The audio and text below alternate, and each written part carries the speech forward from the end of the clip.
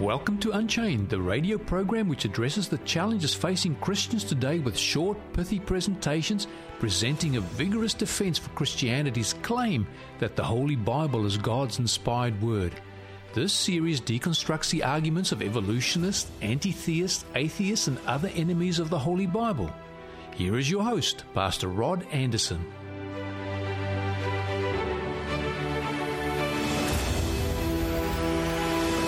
Hi, I'm Rod Anderson.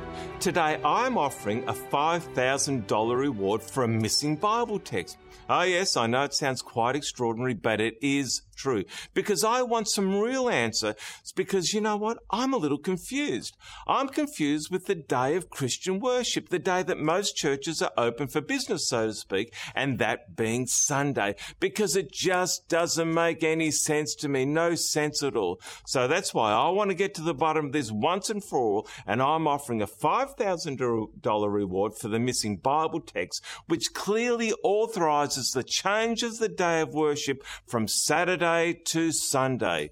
Could you do with $5,000? I'm sure you could. What about your church? Could they use $5,000? Think of the things that you could do with $5,000.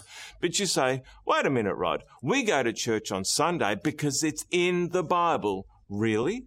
Then show me, and the $5,000 is yours. Okay then. Well, we go to church on Sunday because I've been told by my priest and my pastor, my minister, that it's the right day. Is it? Then get them to show me, and the $5,000 is theirs. You see, I'm sure you've been taught, as I was taught, that Sunday was the seventh day of the week. But no, it's not. And now I'm going to show you. See, Saturday is the seventh day of the week. See? The week starts with Sunday. Sunday is the first day of the week, and Saturday is the seventh day of the week. And as you will discover, you will find that is the case on most wall calendars. Check out your iPhone. Can you see what day is the last day or the seventh day of the week? Yes, Saturday. Let's have a close look. Okay, so your iPhone shows that Saturday is the seventh day of the week. But let's go to another source. That is a source that has real authority, and that is the Webster's Dictionary. And begin by looking up the word Saturday. All right, so Saturday is the seventh day of the week. There you have it. Well, let's look up the word Sunday now. Okay, so Sunday is the first day of the week. Now you're going to say to me, so what? What difference does it make? Well, actually, it makes all the difference in the world if you're a Christian and you want to please God. Then you would want to obey him, particularly if you are truly grateful for what Jesus Christ has achieved for you on the cross 2,000 years ago, that he died for his sin, and that has a real impact on your life. Let me show you something. In Exodus chapter 20, we have the Ten Commandments. And the fourth commandment is the one which is often overlooked. No one has any problem agreeing with or embracing the other 9 commandments, but it's just this fourth commandment that causes those in holy orders, those of the clergy, the ministers, etc., to resist. But why? Let's read. Remember the Sabbath day to keep it holy. 6 days shalt thou labour and do all thy work, but the seventh day is the Sabbath of the Lord thy God. In it thou shalt not do any work, thou, nor thy son, nor thy daughter, nor thy manservant, nor thy maidservant, nor thy cattle, nor thy stranger that is within thy gates. For in 6 days the Lord made the heavens and the earth, the sea, and all that is in them, and rested the seventh day. Wherefore the Lord blessed the Sabbath day and hallowed it. It says, remember the Sabbath day to keep it holy. Funny that, isn't it? The first word of this commandment is the word remember, because God knew that it would be forgotten. Christians would forget it or choose to ignore it altogether. The fourth commandment concludes by saying, wherefore the Lord blessed the Sabbath day and he hallowed it. The word hallowed just means to make holy. It's God's holy day. Then why does everyone go to church on Sunday? If Saturday is the Sabbath and it is God's holy day, well, not every Christian goes to church on Sunday, and neither did Jesus, as we learn in Luke 4, verse 16. So he came to Nazareth where he'd been brought up, and as his custom was, he went into the synagogue on the Sabbath day and stood up to read. What's a synagogue? It's a Jewish church. And what does the word custom mean? Well, it just means it's a habit. It's something that a person does regularly. And Jesus went to church regularly on the Sabbath. So if he is every Christian example in all things, as John and Peter say he is, then what should Christians do? Yeah, Christians should go to church on the day that Jesus went to church, and that's the Sabbath day. Now, you may be wondering about the disciples after the crucifixion and resurrection. What day did they go to keep? Well, let's find out by going to the book of Acts. And this is about 15 years after Jesus' death and resurrection. And when the Jews were gone out of the synagogue, the Gentiles besought that these words might be preached to them the next Sabbath. Now, when the congregation was broken up, many of the Jews and religious proselytes followed Paul and Barnabas, who, speaking to them, persuaded them to continue in the grace of God. Who were Paul and Barnabas? Yes, Paul was an apostle and Barnabas was a disciple. Both were followers of Jesus Christ. And what day were they going to church? On the Sabbath day. Let's keep reading now. On the next Sabbath, almost the whole city came together to hear the word of God. When did almost the whole city come together to hear the word of God?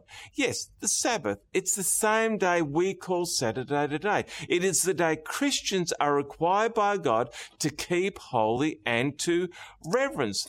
Jesus didn't predict any change to the day of worship, but the day has been changed, and most people don't even know it. And this is really a case of mistaken identity. People think that they are worshipping on God's day, but they're not. They think that Sunday is the Lord's day. But guess what? It's not. Let's look at the words of Jesus in Mark chapter 2, verse 28 and 29. And he said to them, "The Sabbath was made for man, and not man for the Sabbath. Therefore, the Son of Man is also Lord of the Sabbath." Who is the Son of Man? Yes, it's Jesus. Jesus is referring to himself there. Therefore, if Jesus is the Lord of the Sabbath, what day is the Lord's day? It's obvious. It's the Sabbath, the day we call Saturday today. Saturday is the biblical Lord's day. Nevertheless, I'm still happy to be proven wrong. So please find me a verse in the Bible, you or your pastor, your priest, your minister, that clearly authorizes the change of the day of worship, and the $5,000 is yours or theirs. But you don't have to be confused about what people teach or say, if you know what the Bible says. And to that end, I would like to direct you to a presentation that you can track down on YouTube. Put in my name and then, what day did early Christians worship on?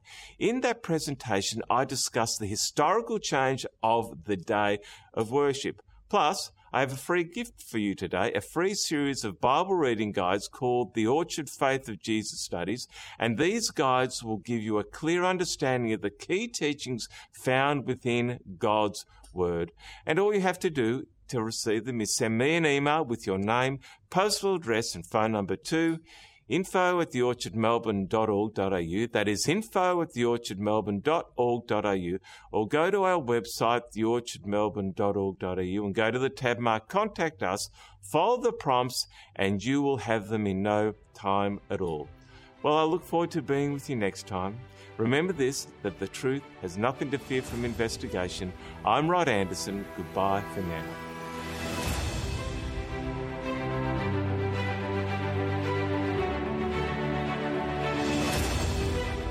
You have been listening to Unchained. We look forward to your company here next time on 3ABN Australia Radio as we continue this series with Pastor Rod Anderson.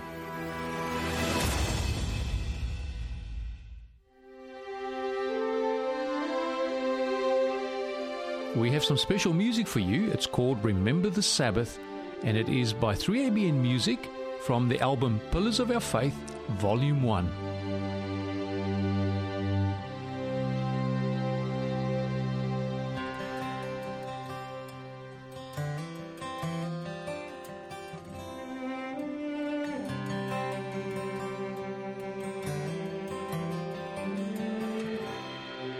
Remember